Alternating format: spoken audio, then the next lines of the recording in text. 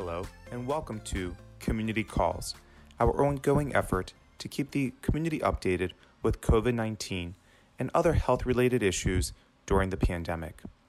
I am Dr. Panagis Galiatsatos, an assistant professor at the Johns Hopkins School of Medicine and a physician in pulmonary and critical care. Thank you for joining us. Thank you all for joining these calls. I'm going to open it up by making one point very clear. You all are our first line of defense. I mean it. We've always meant it. Every time we say it, every week. You can promote health. You can prevent disease with this messaging, especially around the hygienic interventions that have been emphasized since SARS-CoV-2 came upon us. Keep in mind this virus celebrated its first birthday several weeks ago, and the ways of stopping the transmission of an airborne virus have not changed, right? If you're far from someone physically distant, you're unlikely to catch it. If you're staying home as often as you can and being safe, unlikely to catch it. Washing your hands, also very effective. We've all known that, hopefully, at killing off these germs. And then finally, if we do emerge out into public for grocery shopping or running any other errands, a face mask covering from the bridge of your nose to the bottom of your chin, comfortable to wear, and its multiple layers will do us service to catch all those water droplets you breathe out that are highly contagious. So why I'm making such an emphasis there is because I will discuss with you some insight about the vaccine that I just received on Wednesday. I was one of the first Hopkins employees Wednesday morning when the vaccine became available at Johns Hopkins to receive it. State of Maryland, I think, became overall available Tuesday morning. I know my colleagues at the University of Maryland received it a day earlier. So after our numbers, we'll go over that. But the hygienic interventions now more than ever need to be emphasized. We have a light at the end of the tunnel, which is exciting, but we don't get to it unless we get there safe and sound. The analogy I used yesterday on the news was if you're on a sinking ship and you see that boat coming to rescue, don't start putting more holes in that sinking ship. You stay afloat to be rescued. And we have the ability to achieve immunity without at all having to suffer the dire consequences of COVID-19. So with that said, more than ever now, let's emphasize those hygienic interventions. Now let's go over the numbers of where we are at. Why? Well, these numbers help keep us grounded. These numbers help remind us that we are still in the midst of a bad pandemic, and these numbers, unfortunately, have been growing exponentially faster over the last few weeks. Globally, we have 75,477,213 cases of COVID-19. Deaths, 1,672,116, giving us a global mortality rate of 2.2%. Here in the U.S., well over 17,638,215 cases, deaths at 318,067, a mortality rate of 1.8%. Keep in mind, going from 200,000 to 300,000 deaths took us a few weeks in late November, early December, where in the spring and early summer it took us close to about 2 months to go from 100,000 deaths. So right now, more than ever, we need you all. Every listener on this call, we need you to help our community stay safe. And finally, here in the state of Maryland, we have 246,553 cases with 5,188 deaths, giving us a mortality rate of 2.1%.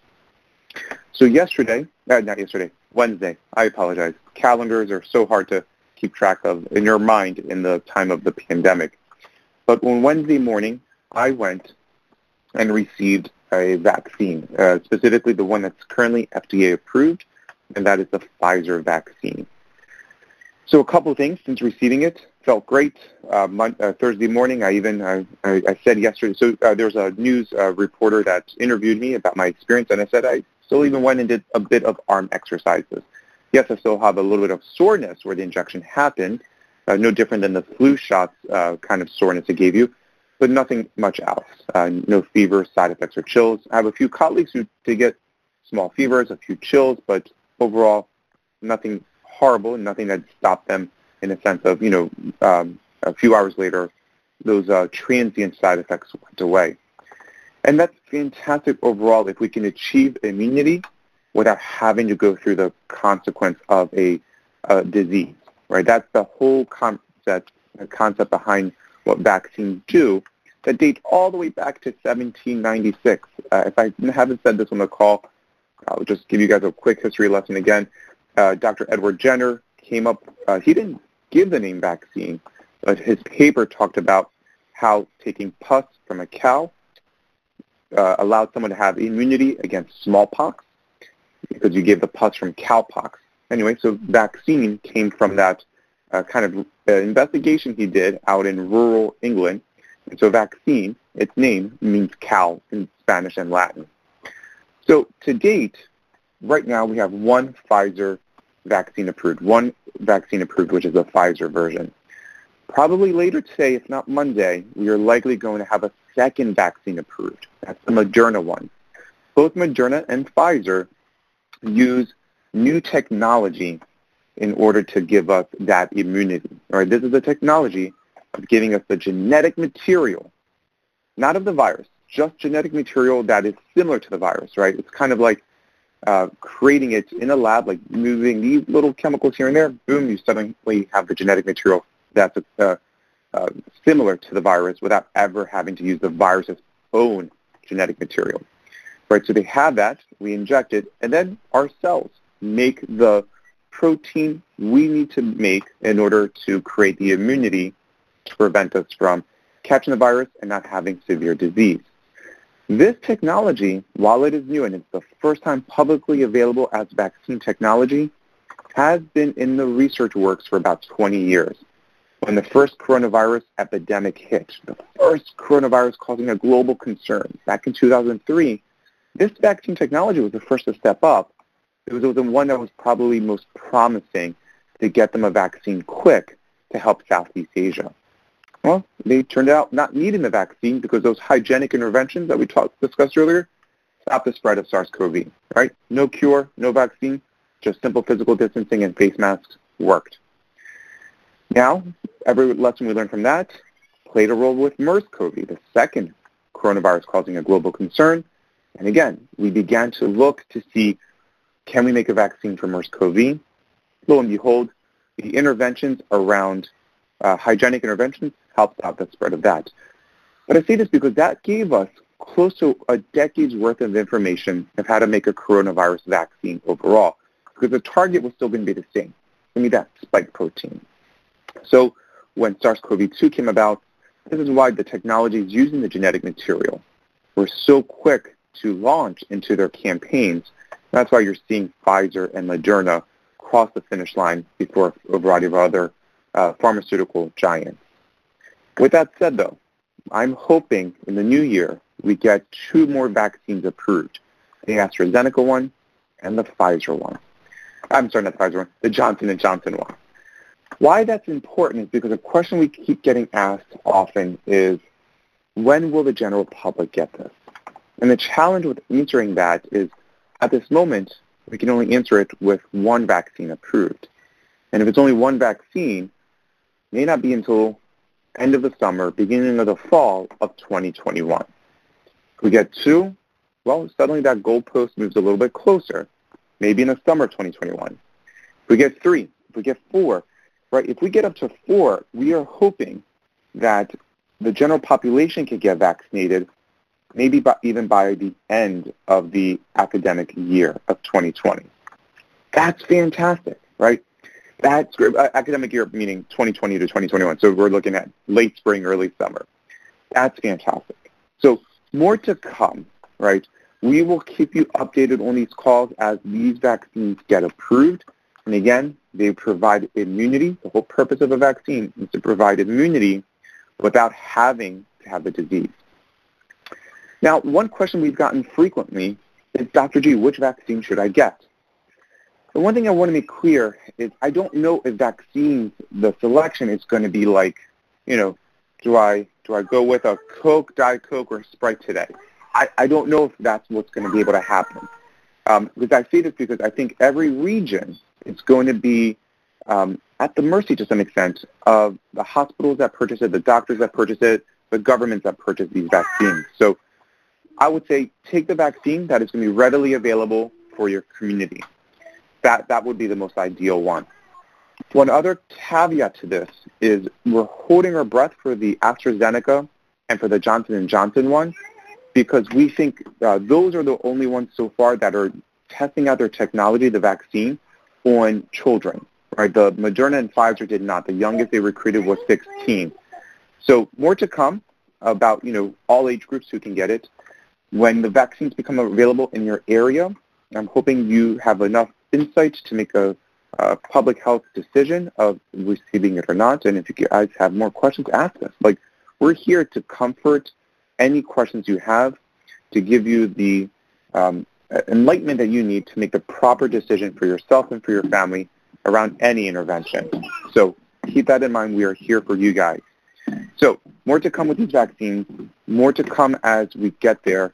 But please don't see these vaccines as, now I don't need to do face masking. Now I don't need to wash my hands anymore or stay physically distant. To me, that's analogous to saying, I'm going to turn to the sinking boat and put more holes on it. As one of my patients said the other day, he's like, I'm wearing these face masks because it's hard to get vaccinated if I'm dead. I know that's very morbid, but he has a good point. He has a very good point, right? He is protecting himself so he can get to that finish line. So keep that in mind. Protect yourself, protect your family, spread this information, and so forth.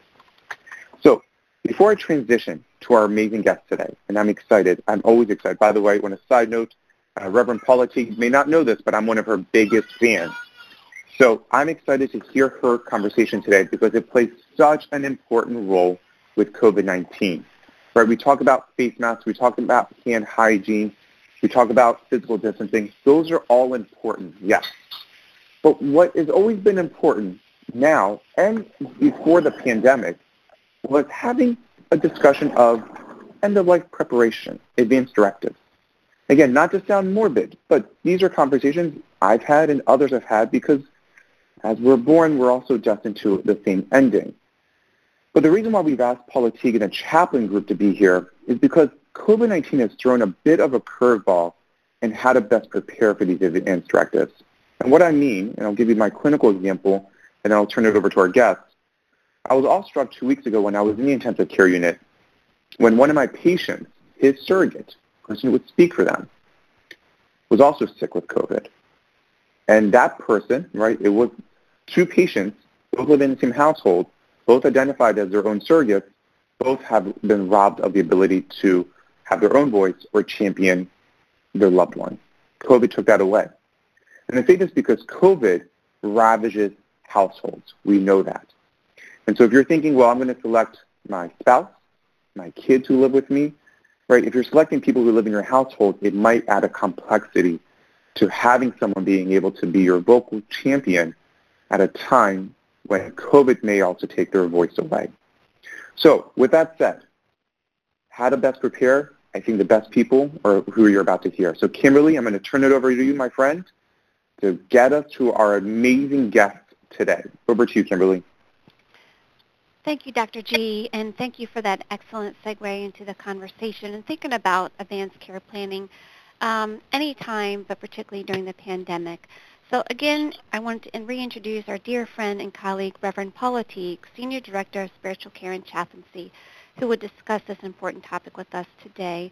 So welcome, Reverend Teague. Thank you for joining us again this morning. Hi, Kimberly and Dr. G. Thank you for having me, and I'm just really honored to be here. And you guys are my favorite people. This is wonderful to be with you. Oh, thank you, and we feel the same about you. So before we begin our conversation, can you briefly kind of introduce yourself to the community listeners and the work that you're doing? Or some of just a short introduction. I am a chaplain. I'm a Quaker by faith tradition, and chaplains are, of course, interfaith and really meet people where they are. I've been working in the Hopkins system since 2002. It was my great privilege to come to Bayview in 2010 and begin to direct the department there and to begin to work with Dan Hale and Kimberly and Dr. G at that point in working in the community. And one of my long-term professional goals always has been to connect what we're doing as chaplains at the bedside with what's happening in the community. I've often said that I think chaplains need to be at the bedside, on the street corner, at the kitchen table. We need to be with people across all the different aspects of their lives, and working with Healthy Community Partnerships has really helped us make that a reality. So I'm just really delighted always to be involved in these community calls and in the work that you all are doing. Thank you for that introduction. And so as we kind of start with some of the basics, what exactly is an advance directive and why are they important? Yeah, so an advance directive is actually a very simple concept. It's doing something in advance, and the something is making sure that your preferences for how you want to be taken care of around your healthcare decisions are put in writing and communicated with someone who can speak for you. And what that ensures is that when you're not able to speak for yourself, and this is very important, and when you are at an end-of-life situation, that your wishes will be honored. And it's a very important thing to understand that advance directives apply only when you cannot speak for yourself and you're at an end-of-life situation. And there are a couple kinds of advance directives. They include a living will, which means that you have put explicitly into writing what kinds of things that you want to have happen. And the other element of it is a healthcare agent, and I'm sure we're going to talk about that more. But the important thing is that you do this in advance and that you really think through what you would like to have your healthcare decisions be when you can't speak for yourself. Now you mentioned two important words, living will and healthcare agent. Can you kind of explain a little bit of what those two things are? Yeah, so a living will is different than your will that you might write to tell people how to disperse your property and your belongings after you've died. A living will is around what happens when you're still living. So that's kind of the key word. And while you're still living and you have healthcare decisions to be made, it tells people what to do. And it really is a way for you to make sure that what you want when you can't speak for yourself will be done. It gives a list. Sometimes a living will can be very detailed. You can give a list of all the kinds of things, of treatments that you want, and it can also be a list of things that you don't want to have happen should you be in a situation at end of life. And it can be something really very detailed. It can be something more broad. And really counting on your healthcare agent to be able to determine the specifics of it.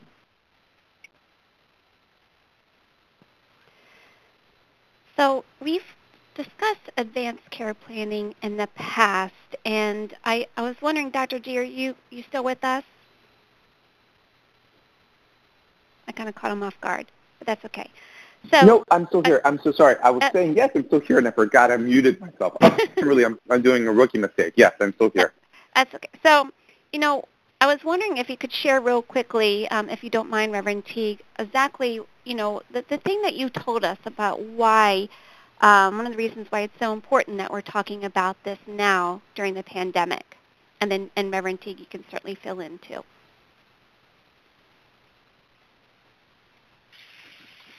You're asking, sorry, Kimberly, you're asking me to emphasize why it's so important for during the pandemic, correct? Yes, recalling what you shared with us, why you brought this to our attention again about the importance. Yeah, so a variety of reasons. One that I just said earlier about recognizing when, two loved ones who were both identified as each other's surrogate, identified as a person's individual to speak for them on their behalf when they lost the ability to do so, the capacity, cognitive ability. I mean, that broke my heart because now suddenly we're reaching out to other family members who just didn't know them as well and felt uncomfortable making life or death decisions. on their behalf. That prompted my attention, right, to say we need to have these end-of-life conversations again. The other part that I'll emphasize is COVID is so unique in one aspect, in the fact that, when someone gets admitted with COVID to the hospital, on average, they'll probably be there for weeks. So I say this because many of our conversations with patients are, I would only want that for a few short days, and then, if I'm not turning around, let it go. And what we've discovered with COVID is, most patients will live through this, even with the most biggest intervention of life support, but it's going to take a while, right? And I say this because, when I've had these conversations with family members and they're like, it's day 3, what do you think? And I was like, they're stable. That's usually a good sign that they'll pull through, but it might not be until day 10, 11, 12, 13. So all of that is important to take into consideration, because other diseases usually we had a cure for and can turn you around pretty quickly. COVID, we don't. So most patients will turn around, but it takes time. And that time factor may be a reconsideration of people's advance directives. So those are kind of the stories that prompted me to say, let's revisit these conversations.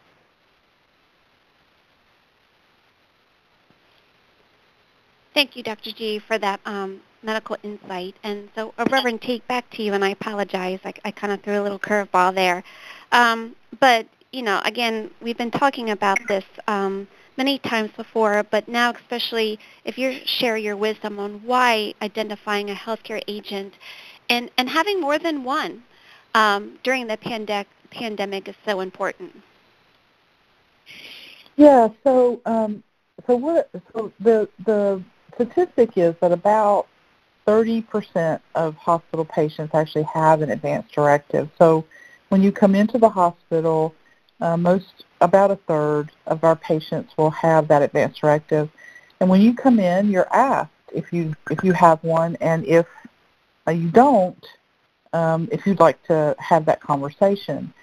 And the problem is that now with this very limited visitor policy, which it keeps people safer, but one of the unintended negative consequences of it is that it means that there's really no one to talk with. There's no family member there right at your bedside or at your side. And so the opportunity to create that advance directive once you come into the hospital is also much more limited.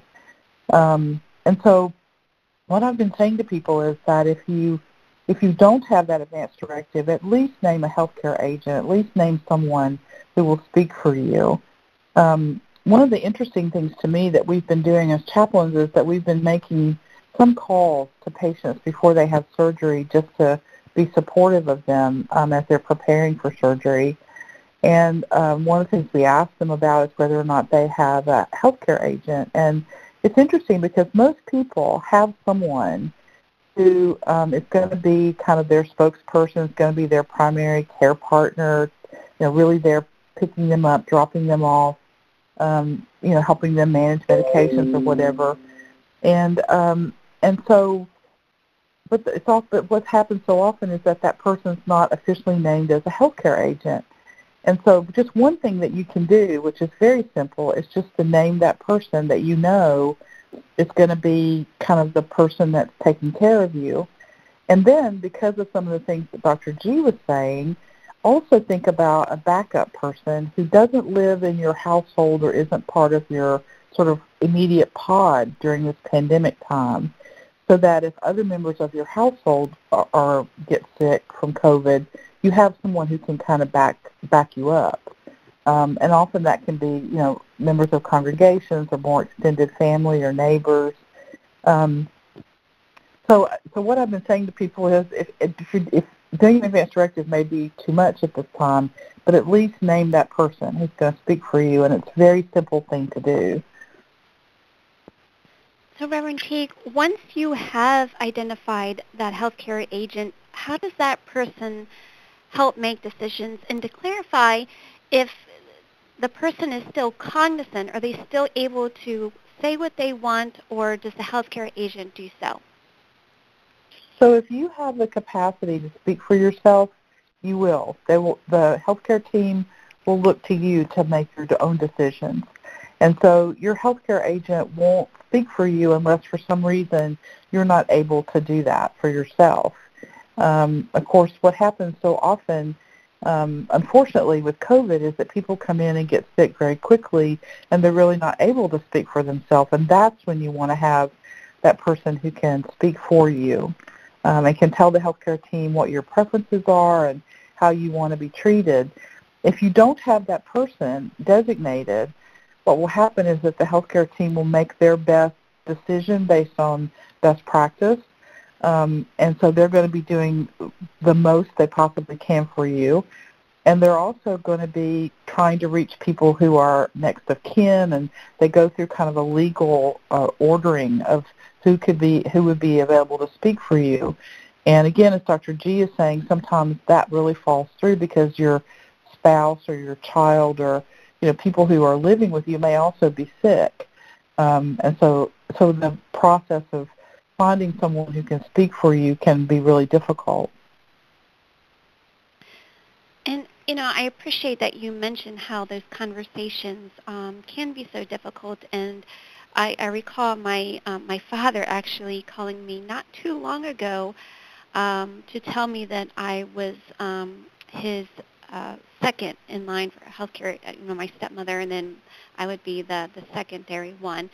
And also that he's notified me as the executor of a will, but we didn't have a conversation about it.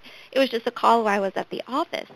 And so rather difficult and challenging because, sometimes even as a family member, you may not be comfortable with being the Right. healthcare agent. So how do you suggest, what are your recommendations on addressing this difficult conversation?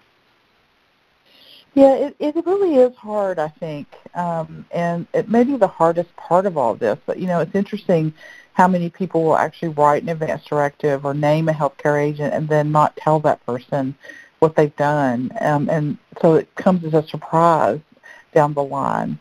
So one of the things that I recommend that you do is to talk, you can practice your conversation with another person.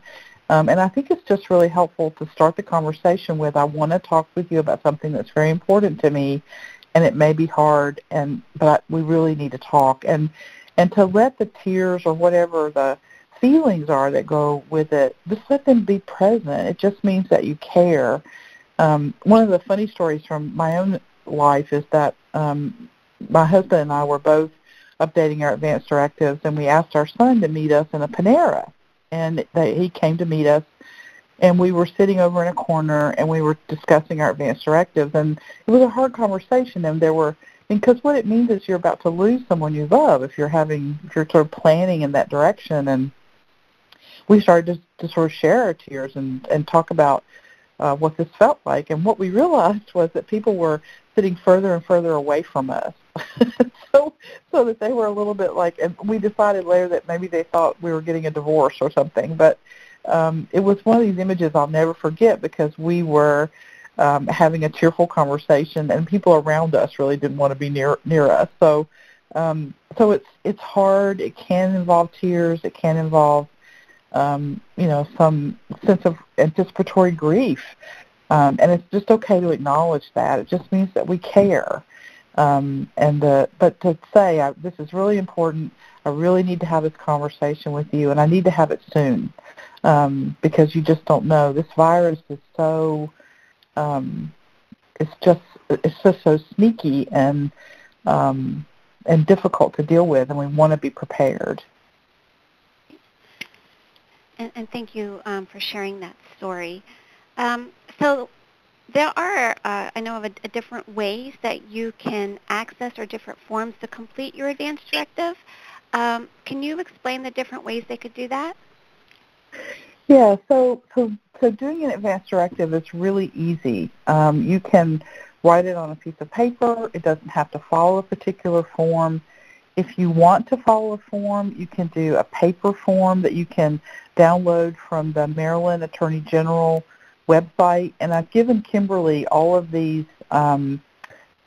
connections that you can make, and so she's got them to send out to everybody after the call. The MarylandAttorneyGeneral.gov site has a paper form that's pretty lengthy, but it walks you through the steps of how you make the living will and also how you name the healthcare agent. You can complete a healthcare agent card. This is one of the things that we've developed at Johns Hopkins, and it's like a wallet card, and it has who your healthcare agent is and who your physician is to contact. And that's another important point, I think, to make, and that is that you should make sure that your doctor has a copy of your advance directive and knows who your healthcare agent is. I carry one in my glove compartment of my car. I have my little wallet card. You try to cover all the bases in case something happens to you and people are looking for who they should contact. And then the third way to do it is through an app. And there is an app called My Directive, and it's really an easy thing to use. You can download that and put your information in there. It basically follows the same form as the Maryland Attorney General site does. The cool thing about the app is that it connects to a regional system for healthcare information. So, God forbid you are in an accident or something happens, you're taken into the emergency department, you're not able to speak for yourself. If your advance directive is in that app, it's automatically connected to this regional healthcare form, and that's available to your providers for you right there. So that's a really cool thing about the app, and that the information goes with you from, especially in this region on the internet. So lots of ways to do it. You can choose the easiest one for you. So, I'm wondering if because I see there's a big difference as far as length goes with the Maryland Advance Directive and the 5 wishes. What's the difference between those two? Well, 5 wishes, thanks for mentioning that, Kimberly. It's a wonderful form to use. It was developed by a group, and they really walk you through more than just the medical aspects of end of life. And so the 5 wishes is really about your relationships, who you would want to have with you when you're if or when you're dying, what kinds of things are important to you in terms of quality of life. Do you want to be at home? Would you rather be cared for in a hospital? I mean, just all kinds of just life questions that that you go through with the 5 wishes. My husband and my mother-in-law had a couple of sessions where they went through the 5 wishes together, and it was just such a wonderful experience for them to have those conversations and for him to know exactly, what kinds of things to be aware of around her dying and her funeral, and what kinds of ways she wanted to be remembered, as well as the medical decisions. So the form that you would find on the Maryland website will simply focus on medical decision making, and 5 wishes will be much broader and really look at relationships and all kinds of quality of life kind of questions. Now, there are, I know, a few people on the line that are outside of Maryland. Where would they go? Do you know where they would go for that if they go to a certain, I don't know, maybe national? Yes, that's a great question. So each state, there is no kind of federal mandate around advanced care planning, and so each state has its own way of doing this. And so if you're in another state, you can go to your state government website and just search for advanced care planning or advanced directives, and it will pull up. Most of the time they're under the Attorney General's purview, but in some states it may not be. But every state government website will have that. And another place you can search are at individual hospital websites. So, for example, if you were to be in Pennsylvania and you were to search the Allegheny Health System and you put advanced directives in, that will come up in most hospital systems. That will come up as well. And whatever state they're in, they're going to be relying on those state documents. Thank you, Reverend Teague. Dr. G, I believe you have a question as well? Yeah, and Reverend Teague, this may be a little bit different from the conversations we are having, but I still want to make sure, I still think it's in the universe that chaplains offer here in the hospital. Can you speak a little bit to how needed right now more than ever the chaplains are in the hospital, where patients, their family becomes the hospital staff? Can you speak to any adaptations or any just, how important chaplains are more than ever now to the hospital team? Well, thank you for that. This has really been an amazing time for us as chaplains, because I think that we have, in ways that we never could imagine, have become really the emotional support for patients whose loved ones aren't able to be with them. We've done an incredible number of things that I never thought as a chaplain I would be doing, like helping people make phone calls and hooking people up with iPads to see and talk with their family members. We're able to help navigate having community clergy be in contact with families and with patients. We've done a lot of work with families to make sure that they are supported through this time. It's really a hard experience to just drop your loved one off at the hospital and drive away, and I just think that hurts people's hearts to do that. And it's great to have a chaplain that can talk with you about that and really be reassuring about what's happening inside the hospital and be a liaison with the family. We've been doing a project with vented patients in particular, where we've been asking families who would like to make a short audio for the medical team so that the medical team can know their loved one better. We're calling it "This Is My Story." But that's been a huge help for medical team members who are trying to care for someone who may have come in the hospital. They had no opportunity to get to know them as a person, and now they're vented and not able to really communicate. And so having information from the family about who they are and what they like, it just makes it so much easier to care for someone, and when you know a little bit about them. So, and of course I think chaplains have also been incredibly supportive of staff. And I know, Dr. G, you've had this experience with being when you're on that medical unit and you're caring for patients, it's just incredibly stressful right now. We're right on the edge of not having enough beds because of the spread of the virus, and so it's just really difficult for staff, and we've been doing this for a long time. So yeah, it's just chaplains I think, have just become the backbone, or almost, I hate to say the soul of what's happening. That's too trite probably, but just very important partners for everyone's emotional well-being. Yep. Thank you, Paula. And I felt like I caught the spiritual shout-out when you said the chaplains are the soul of the hospital, and I agree. They've helped so much of our patients becoming a family for them, and helping the staff. I was telling your own chaplains a week ago how it was the chaplains who were when you're working with your other colleagues of physicians and nurses, you kind of have this unspoken, and you kind of recognize you're in it together. But the chaplains are the ones who are asking legitimately, how are you doing, checking in, and just being able to allow us to kind of be human in a time where we try to keep our objective faces on when we care for patients. So your team has helped tremendously. You guys really are the soul of the hospital. Oh, well, thank you. I'm just very proud of all that we've done, and we're a relatively small group of people when you think about it, and so for us to be able to care in this way it's just such an honor. So thank you. Yeah.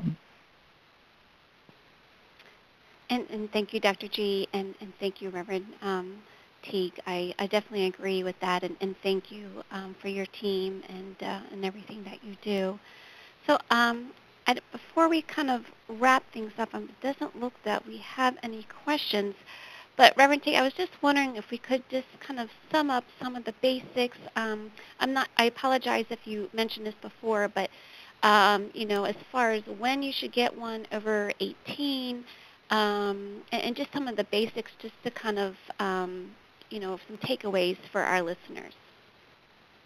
Yeah, I would say the main takeaway, the thing that I would hope that everyone would take away is please name a healthcare agent. name a backup healthcare agent, someone who's not in your household or in your pod, and then think about doing that entire advance directive where you really lay out what you want in terms of medical decision-making.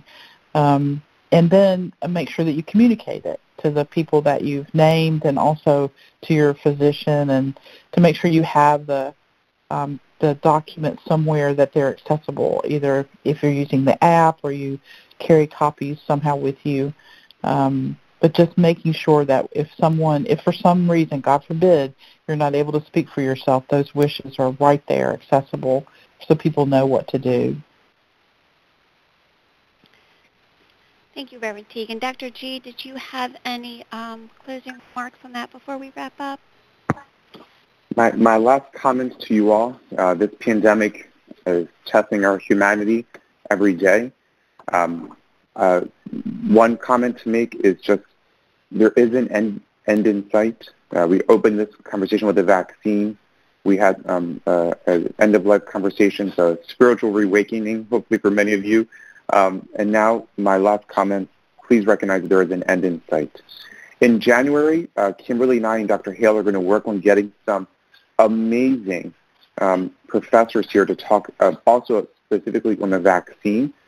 These two will touch on not just the vaccine in and of itself, but to be able to engage in the conversations about the concern from certain communities of the vaccine and so forth. So we'll touch upon all of that in the new year. So more to come. So Kimberly, that was it. I feel like this is a great way to end our 2020 season. And over to you, my friend, as you lay out more to come.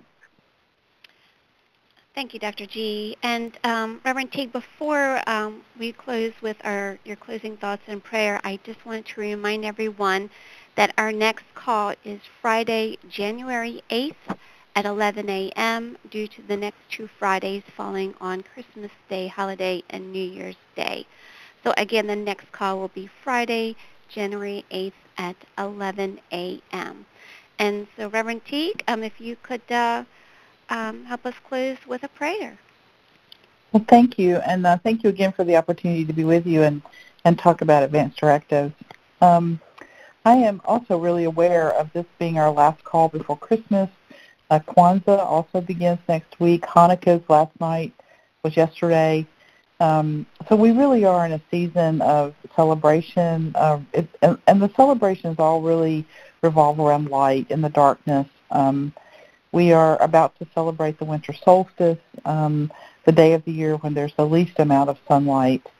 And it hasn't been lost on me, and from a theological or spiritual perspective, that this vaccine and the hope about our pandemic has really come at this season when we are hopeful in the darkness for light to be here again. And a lot of our celebrations really revolve around that hope and light.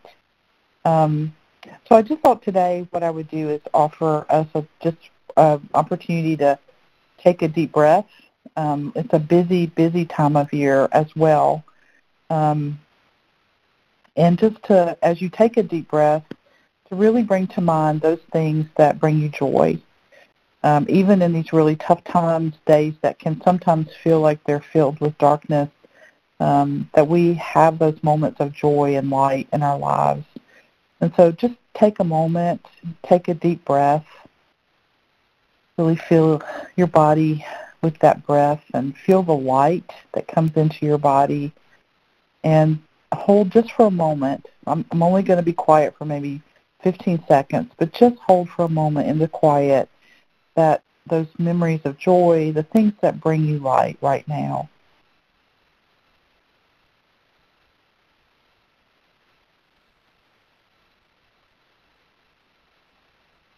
So I offer you this blessing. May you find light moments of joy. May times of bone weariness be tempered with restoration. May worry be replaced with a sense of peace. May your activities be collegial and connected. May your relationships be ones of enrichment. May you take the time each day to find a space of peace and joy. May you know in your heart that more light is coming. Amen. Thank you, Reverend Teague. And thank you, everyone, for joining our call today. Happy holidays to you. Please stay safe, be well, and we look forward to chatting again next year. Thank you, everyone. Bye-bye. This podcast is made possible by the Johns Hopkins Bayview Healthy Community Partnership, its Department of Spiritual Care and Chaplaincy, Johns Hopkins School of Medicine's Medicine for the Greater Good, and the Johns Hopkins Institute for Clinical and Translational Research.